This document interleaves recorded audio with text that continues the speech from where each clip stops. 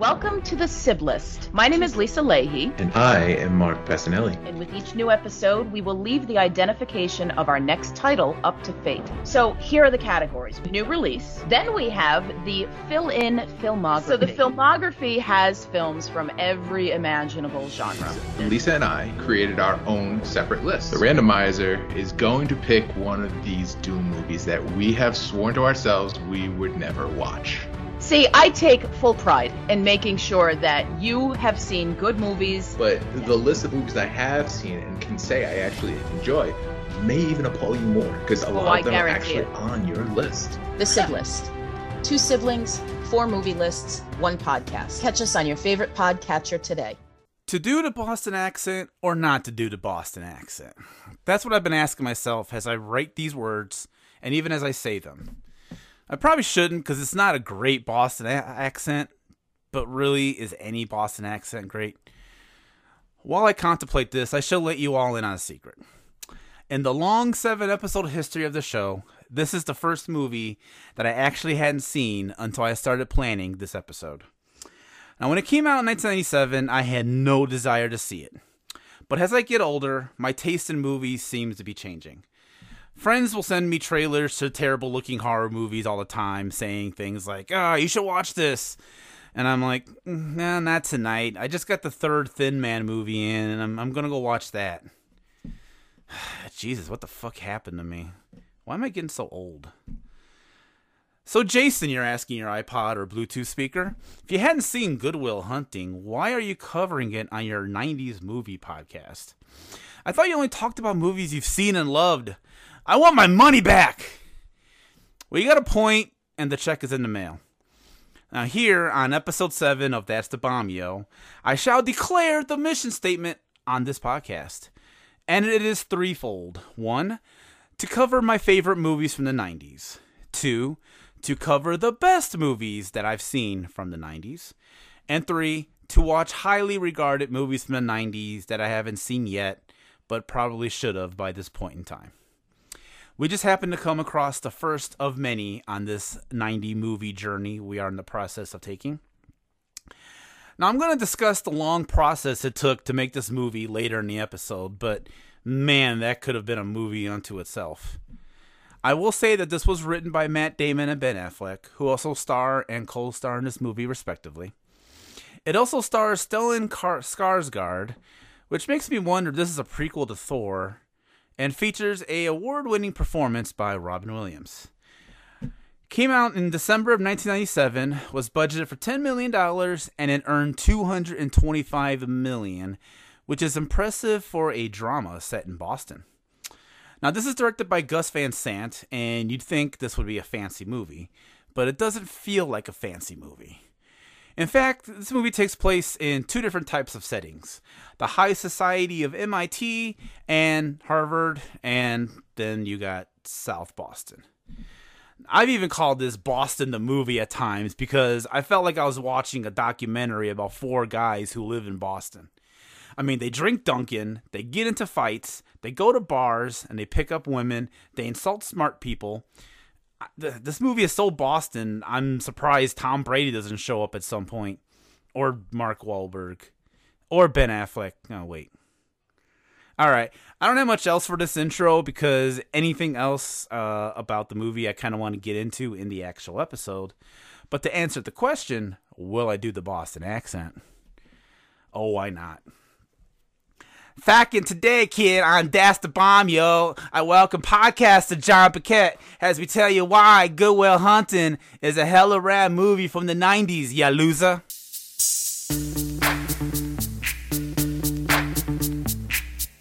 Yo, VIP. Let's kick it.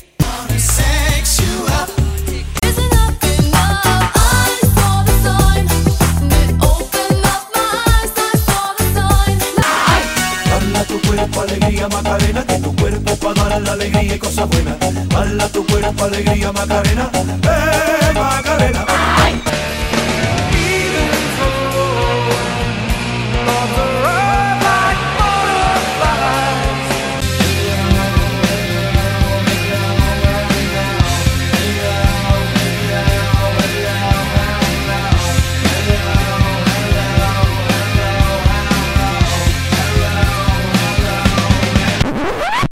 You got that from Vickers. Work in Essex County, page 98, right? Yeah, I read that too. Were you gonna plagiarize the whole thing for us? Do you have any thoughts of your own on this matter? Or is that your thing? You come into a bar, you read some obscure passage, and then pretend you pawn it off as your own idea just to impress some girls? Embarrass my friend? I'll fake it through the day with some help from Johnny Walker Red. Send the poison brain down the drain to put bad thoughts in my head. Hello, everybody. Welcome to That's the Bomb, Yo. 90 hella rad movies from the 90s. I am your host, Jason Soto. And today, my guest is the host of the Lost Losers podcast, which can be found not only on Spotify, Anchor, Apple, Google, and wherever else you get podcasts, but on lostlosers.com. Please welcome John Bequette. Am I saying that right? Bequette, close enough. Oh, okay. Screws it up. My apologies. I should have asked before the show. Don't even apologize for it. I'm used to it. I've gotten called everything from bucket to Bequette to. I made an educated guess. So and then when I joined the Navy, day one of boot camp, I got dubbed Biscuit, and that was 20-something years ago, and I haven't got rid of that fucking nickname from all right people on this planet. So if you hear they'll hear this, they're like, that sounds like Biscuit, because it is, motherfuckers. Biscuit. Only those people get to call me that. So John is fine. Okay. All right. So my first question is obviously I gotta ask: do you like apples? Oh, you know, that's the only scene in that movie. When you bring up this movie, and everyone's like, "Oh, you like apples?" You're like, "I knew it." You go with that one. That's the line you go with, or they'll just look at you. It's not your fault. It's not your fault. Okay, so I said that this is the first time I've seen this movie. Good. I've not seen it before this. And I have heard the "it's not your fault" thing before, but I never knew it was from a movie. I just thought it was a general mental well-being type thing. Like, hey, it's not your fault. It's not your fault. I had no idea or it could have been both. It could be both, right? It could be a therapy, mental wellness being thing, and it could be, hey, I'm quoting Good Will Hunting. If you're next time you're at the bar and you're out with your buddies or something like that, and you see, like, after this movie, like, everybody, like, a couple of years, like, they kind of grew up with this movie, like, so when I seen this movie, I was like 16, 17 years old when it came out. I think I was like 16. And then, like, a couple of years later, when you're starting to hang out with your buddies and your buddy gets mad and he's having women problems, you just look at him just in this loving way and he's like, "Hey, man, it's not your fault." And he just gets mad. and he starts laughing. He's like, "Yeah, man, it's not your fault. It's not your fault. It's not your fault. It's not your fault." And you're, "Fuck you, man!" And you get mad, and your buddy hugs it out, and you guys move on about whatever problems that else. And it's one of those things. It's great. It is. One, it's not a mental health issue. I think you're right. But two, it references this movie because then you get mad because you're referencing this movie. Would "It's Not Your Fault" make a good bumper sticker? You just put it on a bumper sticker that just says "It's not your fault." Yeah, not your fault. It's kind of like the new, like, shit happens. Yeah, I think that's what it was. It's not your fault. Not your fault. I wonder if that was a thing in '97. If they actually put those on bumper stickers, we made Good Will Hunting bumper stickers. They could have made a killing off something like that if you want to think about it. Back in the day, merch was the way to go. Yeah, exactly. Okay. So when I put the call out for, hey, I need people to cover these movies, I don't have guests for this yet. You contacted me almost immediately. It was like, I want Good Will Hunting. What's the reasoning for that? Is this like your favorite movie? Like, what's up? I have like probably about, everyone has, I would say, if you are a psychopath like me, you have about 5 to 10 movies when you're sick that you go to. Okay. Good Will Hunting is one of those sick movies. That's on the list of movies when I'm sick that I will go and sit and watch you. Or if I'm having a problem in my life, because when this movie came out, because of the character Will, everyone had those problems because I was at that age, and the things I was going through my life kind of didn't mirror, but were similar. Okay. At that time, so you kind of really connected with that, and me personally kind of connected with that. So that's when those rough times when I was going through something similar to like that. Okay. In my life, that's what Good Will Hunting was drawn to. Like I knew it was like to kind of be on the streets on my own a little bit at that time, at a young age. I see. Okay. That's what it kind of grew to me. So that, I mean, it's a fun. Plus, it's a really good movie. You know. Yeah. Yeah. So okay. So I'm gonna probably keep bringing this up because people are gonna be surprised that this is the first time I've seen the movie. And just to answer any questions you're probably about to ask, or anyone's gonna ask, why now? Like, why have I not seen it till now? And the answer to that, honestly, is I'm not super into dramatic movies. I'm more of a horror guy. I'm more of a comedy guy. I'm into sci-fi, and that's kind of where it ends.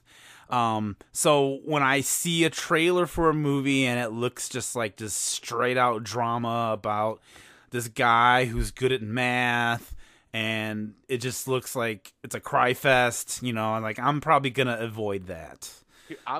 Since you're a comedy guy and anybody here, I'm going to either ruin Good Will Hunting for people.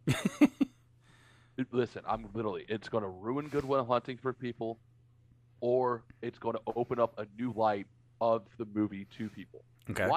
So did you watch it? Did you officially watch the movie? I watched the whole. Yeah, I watched the whole movie for this episode. Yes. Okay, you watched it whole. Yes. It's a good movie. It's kind of slow parts. It's perfectly shot. If you ever watched the Gus Van Sant movie, it's shot like a Gus Van Sant movie. Oh, it yeah. shows the neighborhoods. It kind of has those slow little motique things like Drug Side Cowboys or My Own Private Idaho. That's the other Gus Van Sant movies I can. Right. Those are the only three I can tell you. Okay. I've seen all three of them. I got a couple more I can name. I got a couple more. He did the remake of Psycho. Those are the three I can name because I can't remember. He did the remake of Psycho. That's another one he did too. He did a movie called Elephant. It's about it's about a school shooting, and there's another one, and I can picture the cover of it, but I can't. And I think it has Matt Damon in it, but I cannot think what the hell it's called. I have to look it up. But yeah, so those are the Gus Van Sants that I know. So here's how I'm going to ruin the movie. Okay. You have to, in the comedy way, you have to think about this guy's life was so terrible that he decided to teach himself math as a kid. No one likes math. I'm good at math and don't fucking like it. You know what I'm saying? Okay. It's that bad. And then now that you go back and look at it, and at the same time, it's fucking Ben Affleck and his terrible acting. Oh, well, okay, wait. You think Ben Affleck is bad in this movie? Because you go back and it's not because it's not. Ben Affleck is kind of almost over the top in some of his scenes, like when he goes and hits on the women in the bar. Right. He kind of does it. When he tells the joke or he's yelling. he's fashionably male, Ben Affleck. But could that just be because he's from Boston and that's just how everybody acts? But it makes me laugh because when I went back and rewatched it, because I did the same thing before this, I just looked at it and was like, that's fashionably male Ben Affleck. I couldn't picture 9 Mallrats. I was down here. My son was watching it. My 17-year-old son, we were here watching it the other day. We're sitting here chilling, and he was just like, and I'm laughing. He goes like, "What is so funny?" I'm like, "He's a it's not funny." I'm like, "It's Ben Affleck." I'm like, I'm thinking of fashionably male, and him wanting to do, have sex with women in uncomfortable positions, like in the backseat of a Volkswagen. In the backseat of a Volkswagen. I will say this. I went back after I finished watching Good Will Hunting. I went back to watch the scene in Jay and Silent Bob Strikes Back when they're making Good Will Hunting 2. That scene is now 10 times funnier to me. It's so much better. Because to me, I as a guy who's never seen Good Will Hunting, it's just an absurd scene. Yeah. But now that I know literally everything's a reference to Good Will Hunting, like all the dialogue. They even got the fucking long-haired guy, the same guy. Yeah, the same guy. in this movie as well. Like, to me, now it's like 10 times more hilarious. And then the next best part that I love about this movie after going back and rewatch it is the love that Tom, the TA, the teacher's assistant. Oh, yes. He has to be based off Mr. Smithers from The Simpsons. Possibly. His love for Professor Lambeau and his jealousy towards Will in a lot of the scenes makes me giggle, like hysterically giggle. I was waiting for like a weird subplot to happen with that guy. Like I thought he was gonna like sabotage Will somehow, or end up in a clock tower. Yeah, like Michael Rappaport and Higher Learning. Something like I kept waiting for something to happen with that character, and that kind of actually brings to something I do want to talk about. Is that okay? I'm covering this movie on this podcast. I make this podcast to cover 90s movies that are influential, that are good, that are my favorites, and whatever. So I feel it's a little controversial to say that I didn't kind of care for it, but I also can see why people like it. I can see why it's great. There are a lot of great performances in this movie, especially Robin Williams. Robin Williams was like by far the best actor in the movie. So I'm giving it credit where credit is due. This is a good movie. I just didn't care for it, and I probably won't. I'd be good not seeing it ever again. And it's that's why I was when you said that you watch this all the time and stuff. I felt a little bad. Oh, don't feel bad at all. You're not gonna offend me. Trust me, nothing offends me unless good. Me too. Offend me, but it's not like I watch it all. Like this is like those sick movies. Like right, yeah. Okay, let's bust these out. I need these. Like that's a movie that I need to go watch because there's something in that movie that's gonna help me, or because I'm not feeling good. You just gotta gotcha. This is a movie I'm gonna watch. Like Major League. Major League is one of those movies for me. Okay. Now see, I can get behind that. I do like Major League. I do like Major League. But I think what it is, and I don't know, maybe you can correct me if I'm wrong. The movie seems largely plotless. Like it's just. The movie seems to be about performances, about, speeches and dialogues, but there's no real story outside of here's a kid who's 20 and he's an orphan on the streets of Boston, but he's a fucking genius. Like he's a next level genius. I mean, not only is he good at math, he's like near Sherlock Holmesian with deducing things. I think you're missing I don't know if you're missing it, or maybe this is the way I see it, and maybe I'm missing it. But I could see where you're saying that. But I think it's more about the character growth, like the people that coming to grips with what they're doing. Like Will is coming to grips with being a genius and letting go of what he's gone through. Because if you ever gone through any tragedy or anything like that, and learning to let go of it is the hardest thing in the world to do. And then Robin Williams holding his wife's, Sean, like his wife, look at that, how quick of that dude will sit here. He's a psychiatrist. He's here he's paid to listen to you. He's paid to listen to help you. Mm-hmm. The moment Will brings up his wife, it's out the fucking window.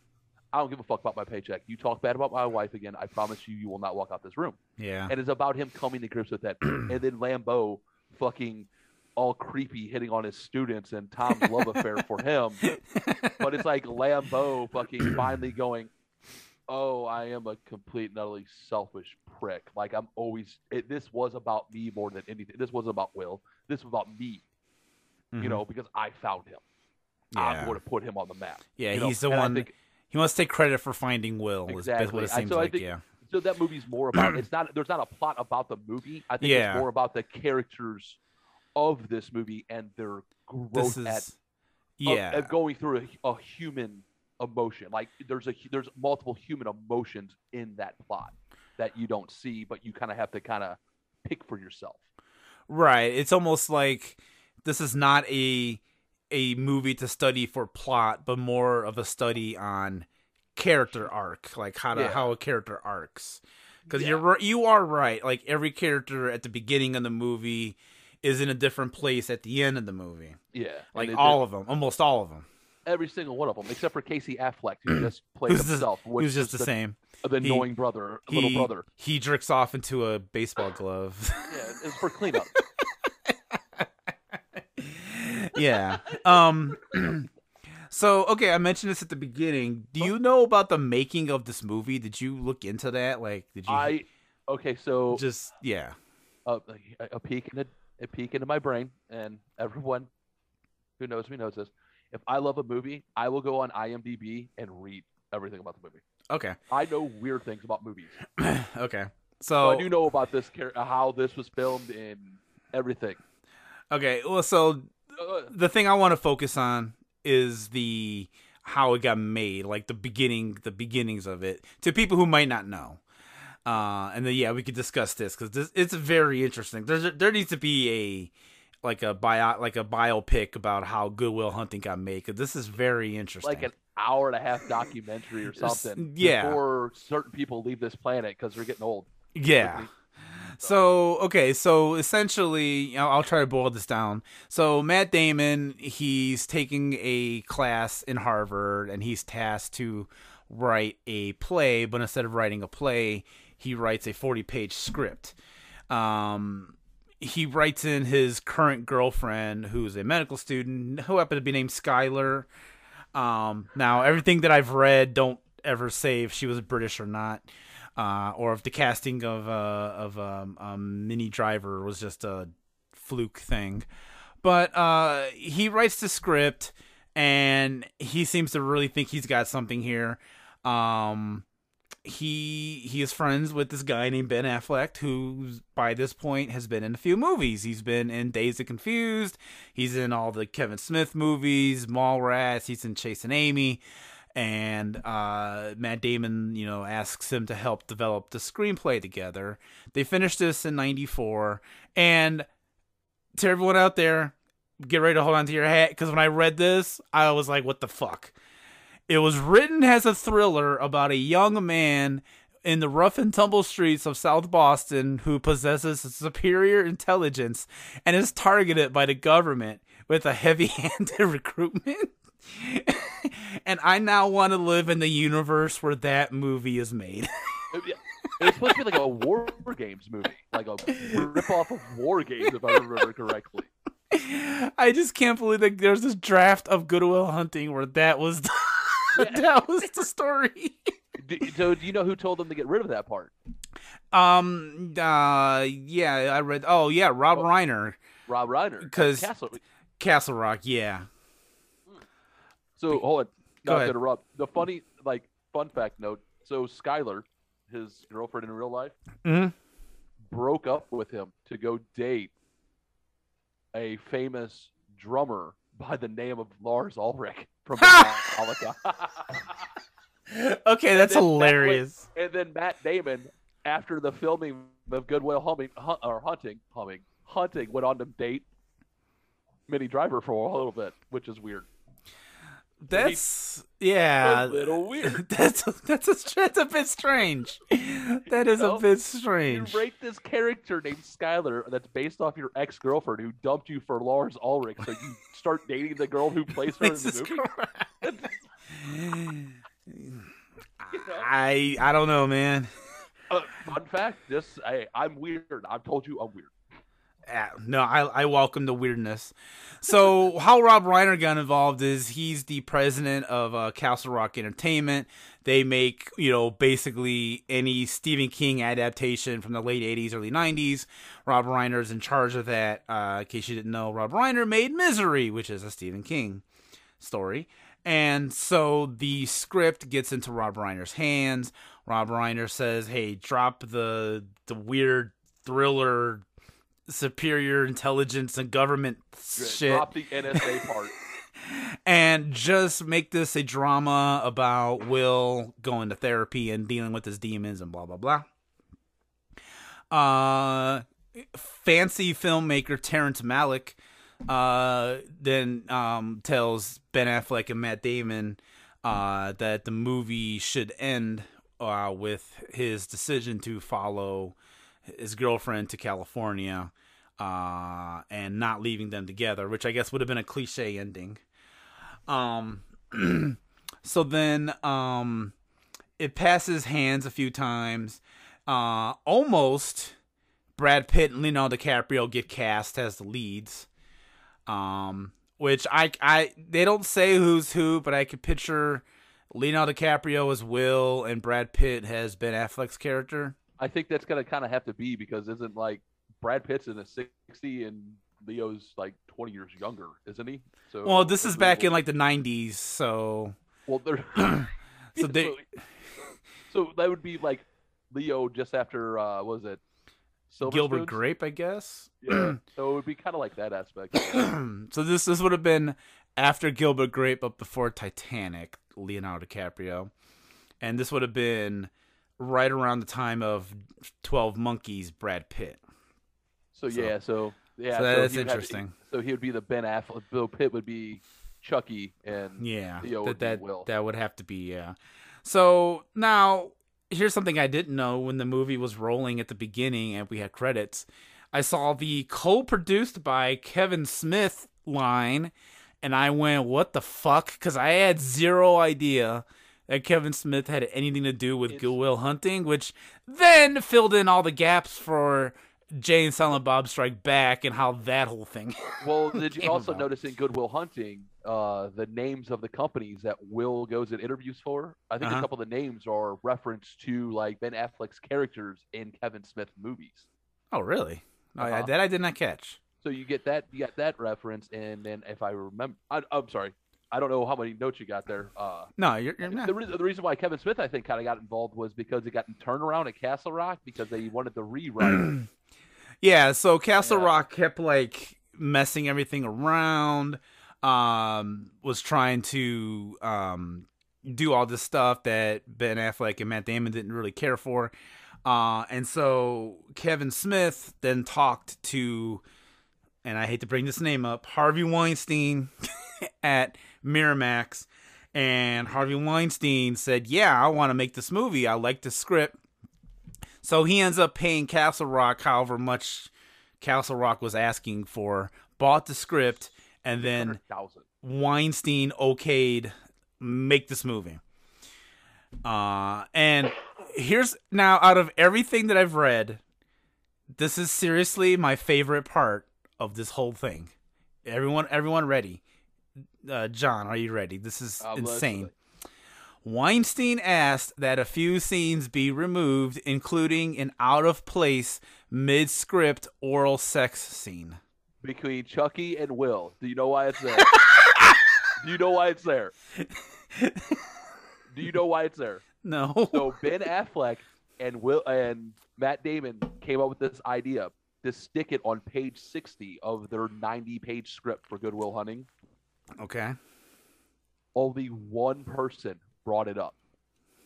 Harvey Weinstein. He was like, "Hey man, I really love this movie, but why is Will blowing Chucky on page 60?" He goes, "Can we get rid of that?" And they're like, "Sold. We're making this movie with you." And they're like, "Why is that?" And you're like, "You're the only one who read the entire script." Oh, see, the thing I read didn't say that. It just has that. No, they did it to see which studio head is actually reading the scripts. Harvey Weinstein actually read the script and was like, of all fucking people. "Listen, the man's a piece of shit. I am going to say it out loud. The man's a piece of shit, but his hands and his fingers are on so many great movies in the 90s." Yeah, no, I agree. I agree with you 100%. It's really a shame. That's why that scene that was written in there. They wrote that. So when they reset it out, so when it got turned around to Castle Rock's like, "Listen, guys, we love this movie so much. Just get us our money back. Yeah, just get us our $600,000 back. We don't care." And they went, okay. So they went out and sold the script, and Harvey Weinstein called them in and was like, "Hey," at Miramax was like, "Hey, man, we really love the script. Can we get rid of this part?" And they're like, we'll get rid of it, but you got to give Castle Rock $600,000 and $600,000, and then went. And the other thing that Harvey, if I read correctly, because I'm a psycho, the reason why I got put on fast track is because Robin Williams said yes so quickly to it. Yeah. At the same time, Matt Damon got cast in the lead in Rainmaker, and Francis Ford Coppola's Rainmaker, which is a John Grisham novel. Yeah. Remake. And when that got approved, Harvey's like, "This kid's going to be out of our budget real fucking soon for this movie. Let's get it made." And fast-tracked it. He goes, "We're going to put this at the front, get this made real quick, and then you can go make Rainmaker." Gotcha. That's the only way you can do it. So that's why that got fast-tracked. Last couple of things I want to mention about the before the making of, then we can get into the movie in itself, is Ben Affleck originally asked Kevin Smith to direct this movie, But Kevin Smith, now this is like mid-90s Kevin Smith, so this is kind of before. I'm still a fan of Kevin Smith, but I admit he's kind of full of himself at this point in time. But this is back in the 90s when he was a little more humble. And he was like, no, we need a good director for this movie. And Kevin only wanted to direct stuff he wrote, which is fair. I can support that idea. You need to see Red State. Yeah, I have seen Red State. I actually don't think it's that bad. I don't think it's that bad. I love Red State. Yeah, I don't think it's that bad. But so then they eventually get Gus Van Sant to direct it, who we've listed a lot of his stuff at the beginning there. So that's all I got for the pre of the movie was that and everything we just talked about, I swear, would make a very intriguing documentary, a biopic, like something like that. That's such a fascinating story. That, and you can get like Mel Gibson was involved. And that's right, yeah. Mel Gibson almost did it. You had a laundry list of people that actually touched this movie in 5 years between them writing it and getting it done. It's crazy. Yeah, exactly. So, okay, so let's go ahead and talk about the performances. Because like I said, this movie is really not plot heavy. Because it's literally just... Here's this kid who's smart. He's a janitor, but he's also from South Boston. He gets into a bunch of fights. He meets this girl who's from England. He can't hold on to a relationship. She ends up going to California to go to med school, and he can't seem to hold on to relationships. He pushes people away. So it becomes a character study, which is fine.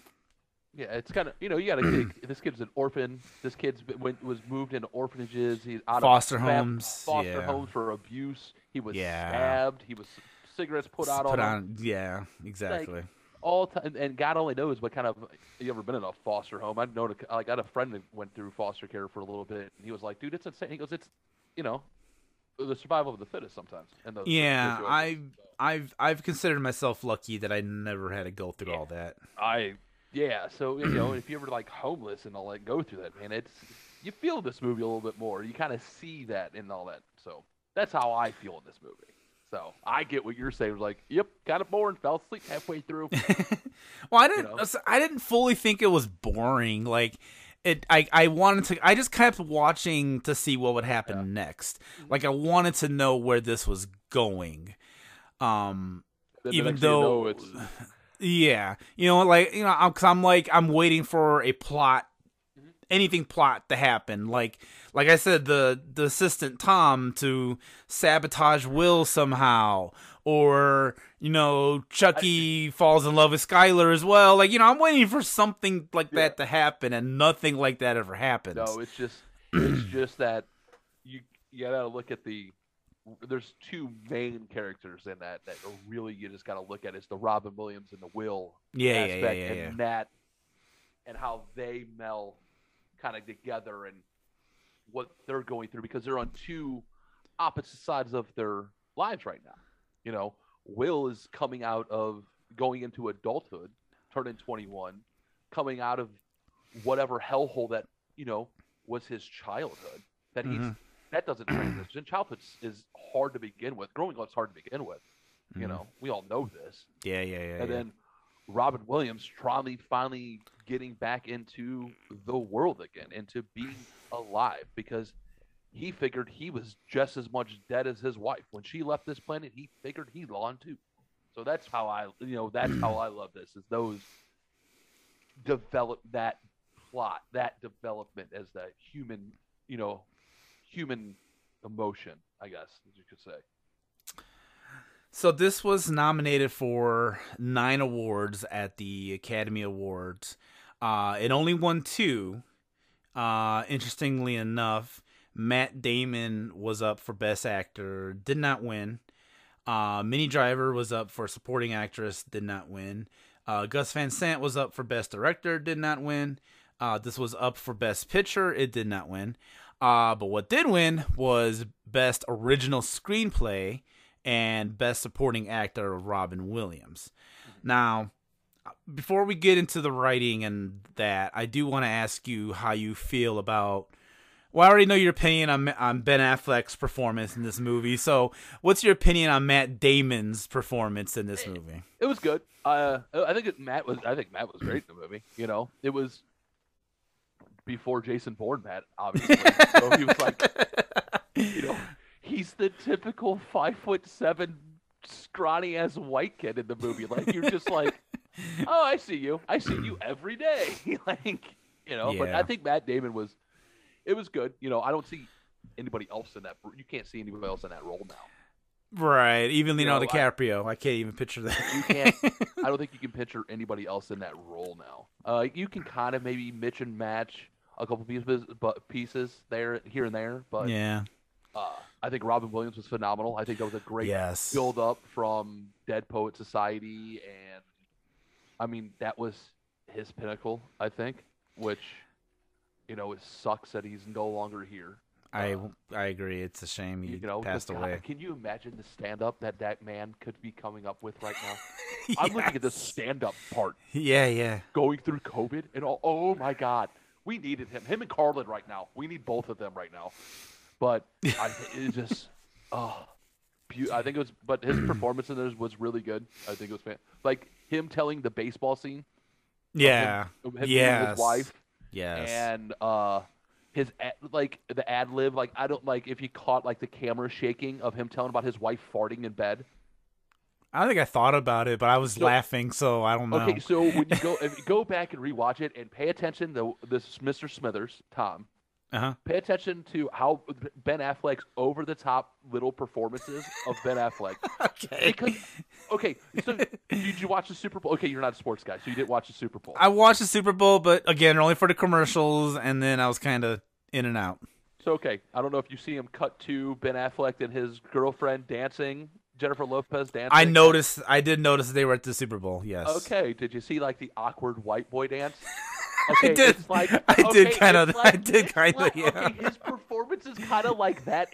Like the tracksuit, the whole. It's like, oh man. But that's a Boston thing. That makes sense for him to do that. I know it's a Boston thing, but it just because it's Ben Affleck, you're like, holy shit, Reindeer Games, what the fuck, man?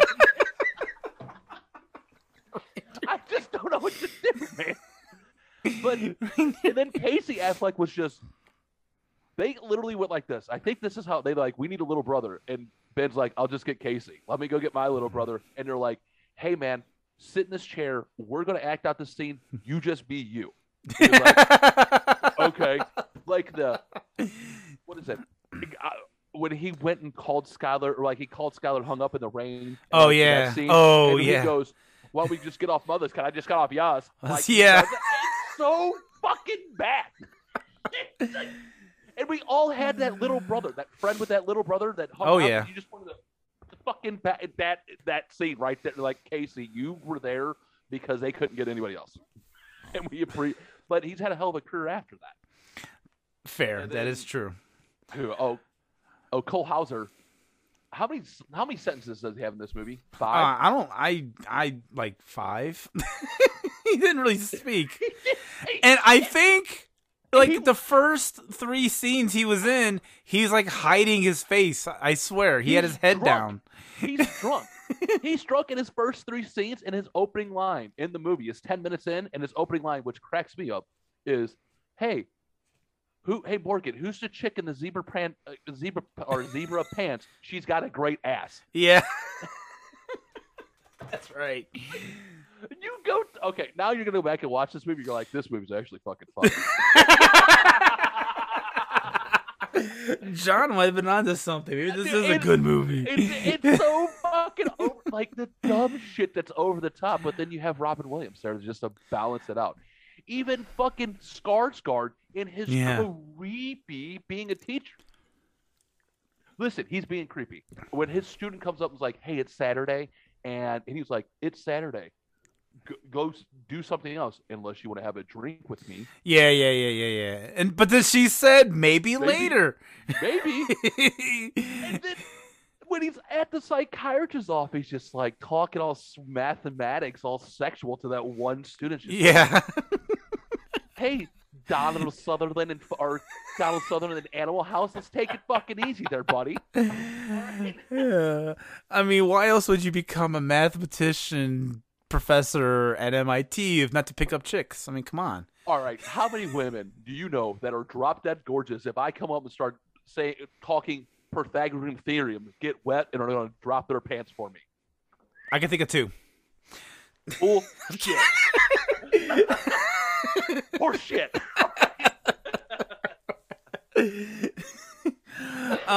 Okay. Well. All right. So that's the performances. Sorry. I'm gonna. No. You know what? It's cool, man. It's cool. I'm digging this conversation. Okay. So I want to say Robin Williams' performance for last because I think that deserves its own thing. Let's get to the writing. This was written by Matt Damon and Ben Affleck. Two kind of at the time unknown kids from Boston. Ben Affleck kind of had a movie career. He was in a few movies at this point. Matt Damon, you know, he's going to school. He's going to school. He's learning to write and stuff. He writes the script, and then they both work on this script together, and then they win an Academy Award for original screenplay. And haven't wrote anything together since. Yeah, that's also really weird too. So, what's your thought? Yeah, what's your thoughts on that whole process? So I think it's. So the funny thing is, like them. So if you ever like, here he goes being a psycho again. He was supposed to be not a mathematician. He was supposed to be like a physics nut or something crazy like that. And it's like, and his teacher's like, make it math. Nothing. And then Ben Affleck. I mean, Ben Affleck. He's gone on and wrote The Town or not The Town. Argo, he wrote a few. Town. He wrote a few things. But I think I like Ben Affleck more as his writing directing style than I think it's great. I think they're great writers. Actually, now that you kind of threw that question at me, and I didn't think about that when you were going to do that. That's what I do. Dude, that's a great one. But now that I'm trying to think at the top of my head, Matt Damon's done a couple other writing. I think Ben Affleck would be the better writer of the two. Yeah. And so according to this, Ben Affleck has written the following movies: Gone Baby Gone. Yes. The Town. Yes. The Town. And then most recently, The Last Duel. Didn't see that one yet. And then something called Live by Night. I remember that movie. He wrote Live by Night. I completely forgot about that movie existing, but yeah. That is not. Maybe I want to walk that one back. Live by Night was not great. I forgot it existed till I just looked at this Wikipedia page right now. I forgot about the 1930s Prohibition. That's exactly, yeah, that's what it is, yeah. That's the stuff that Ben Affleck wrote, but you're right, it's very interesting they didn't write anything else together. They haven't, but they've started, they were just in The Last Duel together. They've been in a couple of other movies, but they haven't wrote anything else together, but they're best friends. They're best friends. They got an Oscar for writing. And they haven't wrote anything since. Maybe they're like, we can't top this. There's no way we can follow this up. Let's just stop. One and done. We're batting 1,000. Yeah, we're done. We're done. Yeah. It's like the dude who gets one bat, Major League, hits the grand slam, drop mic, exit stage left, we're done. That's it. Yeah, we're going to get 2 Oscars? That ain't never going to happen. Let's just stop. We already got the original screenplay. We'll get best actors and directors later. Yeah, exactly. I think Ben Affleck does have a best director for Argo, doesn't he? You're probably right. I think he did. I shit on Ben Affleck, but he's had a hell of a career. Like, the dude's got a crazy. I don't know what I want to say. Career performance arc. Man, he did win Best Picture. He won Best Picture for Argo. He did not win Best Director. Okay. He did win a BAFTA award for Best Directing. That was for Gone Baby Gone, wasn't it? No, that was for Argo. Argo got it at the Golden Globes, but yeah. And The Town, that's a phenomenal movie too. God, I'm sorry, Ben Affleck, for shitting on you so badly earlier. Like, it's weird, right? Like, we want to make fun of Ben Affleck, but then he's actually had this amazing career. He might be, and hear me out when I say that, he might be like the 90s, like the 2000s version of like Tom Cruise of the 80s, like 80s, 90s. I can see that. You want to shit on Tom Cruise movies, but you go back and watch Days of Thunder and Top Gun, and you're in. There's some good movies. Those kind of hold up. But Ben Affleck's you want to shit on him, but you can't because they've had good careers. He's an amazing career. Yeah, absolutely. You know, but absolutely. So, all right, let's go ahead and do this. Let's rip the Band-Aid off. Robin Williams, the best part of the movie. I think that he was the best part of the movie. There's no other person that could do that part. I agree with on that. Yes, absolutely. If you don't get... So, weird thing is, they wanted Morgan Freeman, I think, as Sean. And you look back at that's not Morgan Freeman. That's not... I can't see Morgan Freeman doing any of that. That is Robin Williams. There's no... That performance by Robin Williams is hands down marquee. The best. That... How to kind of just... It's so beautiful. Like, I tear up thinking about it because now he's gone. Yeah. And he has the best line in the movie. The last line in the movie is the best line in the movie. Anybody that's seen it is agreeing with me. And it was ad-libbed. He was so good at ad-libbing and just doing those little things that would take a performance from here to here. And it would be a movement. It would be just a little word he would say, and it would be perfect. You know, like, I don't know, like the last part, like everyone that's seen the movie. So he ad-libbed the last part where Will leaves him the note. He goes down and says, "Hey, blah, blah, blah. Tell Professor Lambeau thanks for the job. If he asks, tell him how to go see about a girl." And he turns around, he looks at the note, he smiles, he hits it, and he goes, "Son of a bitch took my line," and walks back inside. Movie roll credits. Great. Yeah. And that's the best. If you look at that and you just smile, because that's the Robin Williams that you know from his specials, wrapping up, know from his movies, just that little one-off. It's kind of like the Bill Murray, just that one little, that cherry on top, I'm out. Yeah.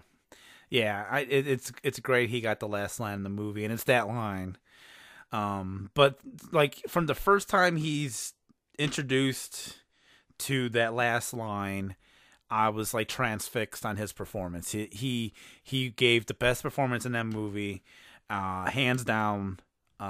He deserved to win that award. If you go back and rewatch this movie, which you might now, because you're like, I'm gonna pick up on the humor now. You keep making me.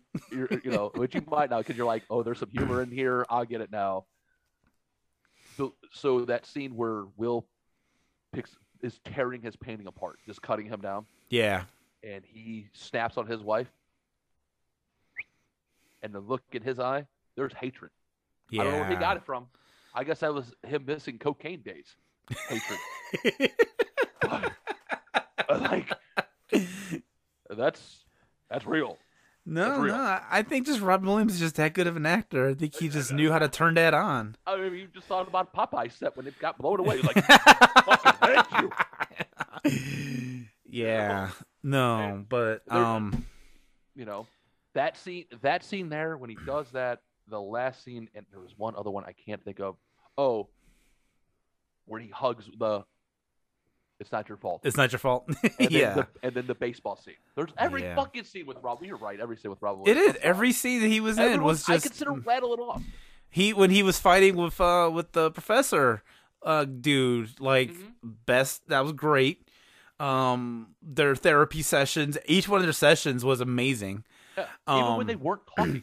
They weren't talking. He was just sitting there, and and you see him just acting. He's acting as a guy who's like, I cannot talk first. I have to let him talk first. I have to beat him at his own game. Yeah, so I'm just gonna sit here. I'm gonna be patient. I'm not gonna get mad. I'm not gonna provoke him. I'm just gonna sit here.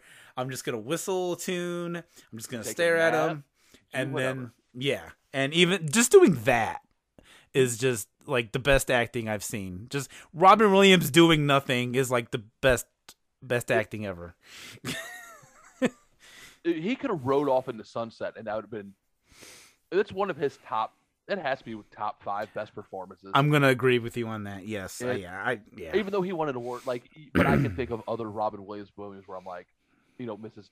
Doubtfire is probably one of my favorite Robin Williams movies because it was. I agree with you. I agree with you. You can rattle better performance at Robin Williams, but this one is one of those. If you want a serious Robin Williams movie, it's 1 Hour Photo. Have you ever seen 1 Hour Photo? That is fucking phenomenal. Dark. Yes. Great. And he is amazing in that movie. And it's dead serious. Like, I don't think he even cracks a joke in that movie. It's dead serious. When he becomes he's like the stalker of the family, if I remember correctly. Yeah, and he kind of just has that snap moment. Mm-hmm. That movie is one of those movies like I went, okay, I've seen it. I don't need to see it again. Because it's so dark. It's fucked. It is fucked up. Absolutely. Yes, absolutely. All right, yeah, Robin Williams, we're gonna miss him, man. God. I was kind of sad watching it, just thinking that Robin Williams is not around anymore, and I agree with you, the comedy specials, but just to see what else he could have done acting wise. I watched one of his specials probably about 2 weeks ago, and it was how perfect it was. The weapons of mass destruction or collapse of mass destruction special that he did. Oh yeah. Was so brilliant and so perfect, and I couldn't imagine what he would put out today. I know, and right? The trying times that we are going through this world. Yes, exactly. Exactly. Now, okay, I don't want to. I just remembered something. I don't want to be accused of being sexist. Let's talk about Minnie Driver, just so we're not like, why are you talking about Minnie Driver? I love Minnie Driver. Let's talk about Minnie Driver before we wrap up. Okay. So I don't get yelled at for forgetting about the only woman that mattered in this movie. Oh yeah, we almost skipped that. Sorry. Yeah. Our bad. So let's get into it. Yeah, Minnie Driver. What do you think of her performance? I thought she did a good job. I liked her job. I love Minnie Driver. Here's the thing about Minnie Driver. Minnie Driver plays one performance, and she plays Skylar from Good Will Hunting in every performance. Because I think that's Minnie Driver. If you see any other movie with Minnie Driver, which there aren't a lot. I think, there are a lot. She's had a good career too. Not to shit on her, but yeah, I think she did a phenomenal job. I think the scenes, her best scenes, in my opinion, in those was when she's dragging Will, like dragging those feelings out of Will, like trying to drag the truth out of him. Like, tell me about your book. Like at the racetrack, tell me about your family. Yeah. And he's like, no, and he's making up. She was like, no, you're gonna tell me, or no, I do want to know this because I'm falling from you. You need to open up to me because I am tired of being a one-way road. You're coming with this, whether you fucking like it or not, or you're getting off. Mm-hmm. And then those are her very great scenes with her, and those dorm room scenes with her. Those are the scenes I really like. When he says I don't love you and he walks out and she breaks down, man, that was heartbreaking right there just to see that. And those are, and then I think the scene, like when they're at their first date scene when they're at the cafe where they're eating and then they kiss. Yeah. She goes, I know you've been thinking about it, motherfucker, so let's just get it out of the way. You know what I mean? Let's just do this. She's like, how do you think about a kiss? Because I'm looking to get laid. She goes, well, that's not happening. Let's just make out. Oh, man. And then, yeah. So, I mean, but so Minnie Driver did do good. Like, those scenes, like, I really like with her in those. Like I said, I love the movie overall. I'm just a weirdo like that. Yeah, I mean, it's not weird. Not weird at all. It's fine. I mean, shit. I've dedicated I don't know how many podcasts to movies and overanalyzing movies. So, but you're fine. Listen, I overanalyze movies probably just as much as you do. Obviously, holy shit. I mean, I made a whole series about '90s movies for crying out loud. So okay, I think that's all I got. Do you have anything else? Last thoughts about Good Will Hunting you want to say? Final thoughts? So I've never seen this. Ever spoken about Good Will Hunting. Holy shit, I need to learn how to speak again. It's been a long day for you, I guess. Nothing more than normal.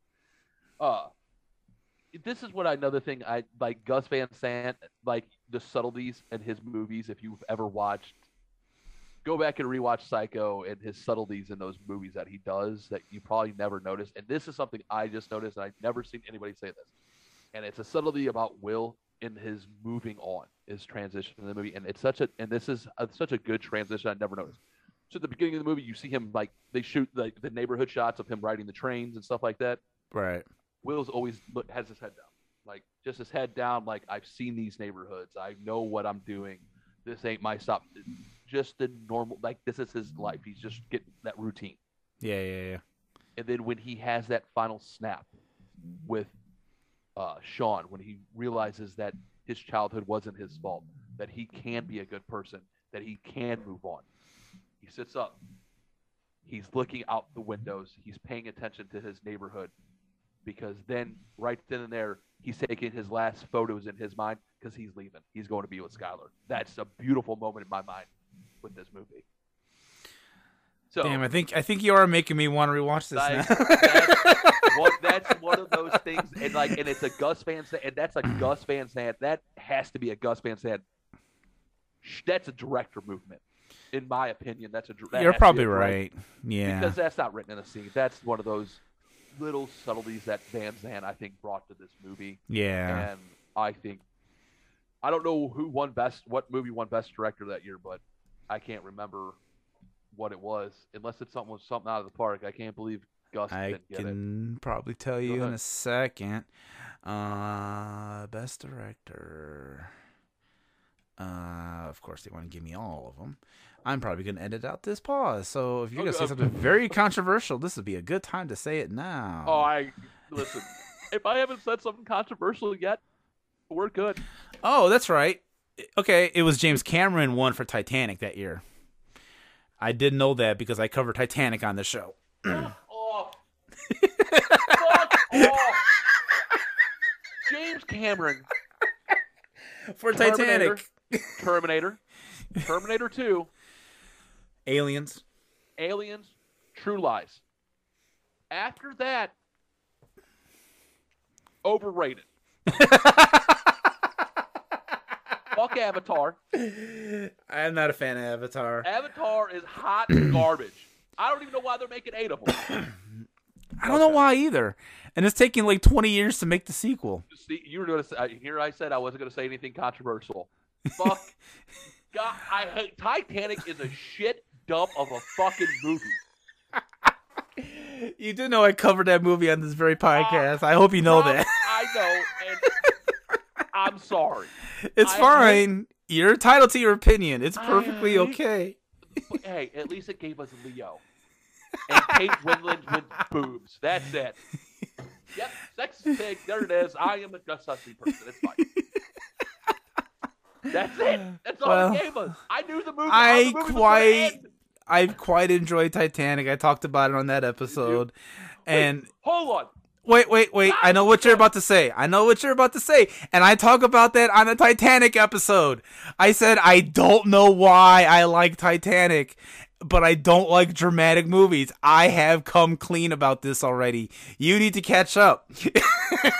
I will. I've already admitted that. I have admitted that. I am clean of guilt. I've said it already. I'm waiting for my wife to come busting through the fucking drive. Like, why are you yelling? And I'll be like, this motherfucker likes Titanic over Good Will Hunting, and then she's going to get involved, and then you're fucked. All right? I've been on that path. She is a woman who is hot, and she thinks that movie is garbage. All right? It's fine. It's okay. I don't care if you get mad about it. The only best part about Titanic, Billy Zane. Billy Zane got to play the I've admitted, yes. And I've said, okay, I'm going to repeat myself just for your benefit. Thank you. Sorry. I enjoy Titanic mainly because of the disaster aspect of it. I got to watch. So that's why I like Titanic. I could take or leave the romantic part of it. Billy Zane is the best part, one of the best parts of the movie. He's such a prick. I'm not a fan of the romance part. But once the whole iceberg hits, the ship starts going down. You have to admit, that is some of the best cinematography of that movie, to show the ship sinking, the way it broke in half, the way you see the people falling off the ship. all that stuff I think is wonderfully shot and directed. It's perfectly fine if you don't like it. It's fine. But this is the stuff that I had to admit to myself when I made that episode of Titanic a few weeks back with my friend. So that's why I like Titanic. Okay? All right? Okay. I will give you it's beautifully shot when the ship sinks. Yes. Billy Zane is a prick. Billy Zane's the best part. Kate Winslet's boobs. And Kate Winslet's boobs. Other than that, the romance part I can take or leave. That's fine. Hot jump of a movie. But Good Will Hunting, give me every day of the week over Titanic. All right. Alrighty. Do you have any other things you need to say about Good Will Hunting? Obviously, I really do enjoy this movie. Yes, like I said, you picked it out of the list that I love sent. And I tell you, it's a great. If you look, see, my brain thinks clearly way different. But it has the humor, it has those characters, and it does have a plot. You just have to kind of. Now you get mad at me. You have to think for yourself. We've become friendly in the last hour, so now you're getting mad at me. You were polite in the beginning because we were strangers, but now that we've went through this hour-long journey, you're like, you know what? We're friends now. I'm just gonna go ahead and tell him honestly, fuck you for not finding a plot in Good Will Hunting. Fuck it has plot. I'm glad you're finally opening up. It took an hour, but I finally got you though. Hey. It's not your fault. It's not your fault. It's not your fault. If you were here, I would do the cross bro hug with you right now, but you're not. Let's do it, man. Let's do it. You know what? I'll be there in 7 hours. All right, keep the light on for me. 4 hours, man. You're 4 hours away. Whatever. I made up a number. All right. Hey. We'll get some Max Local. I had fun doing this with you. Thank you so much. I want you to tell everybody where they can find you on the internet. Let's see. You can find us on all wonderful Lost Losers Podcast on all wonderful podcast platforms. You can find us on YouTube at Lost Losers Podcast on the YouTube channel. You can find us on Rumble, lostlosers.com, Lost_Losers on Twitter, Lost_Loser_podcast on Instagram, and Lost Losers Podcast at gmail.com if you want to email us and come hang out. We're fucking just pointing out the fucking hypocrisies in the world and trying to tell funny stories about the weird shit that happens in our day, man. That's all we're doing. So, all right, John. I had a lot of fun talking to you about Good Will Hunting. Thanks for doing it. Appreciate it. Anytime, man. I had so much fun, Jason, and anytime. Thank you.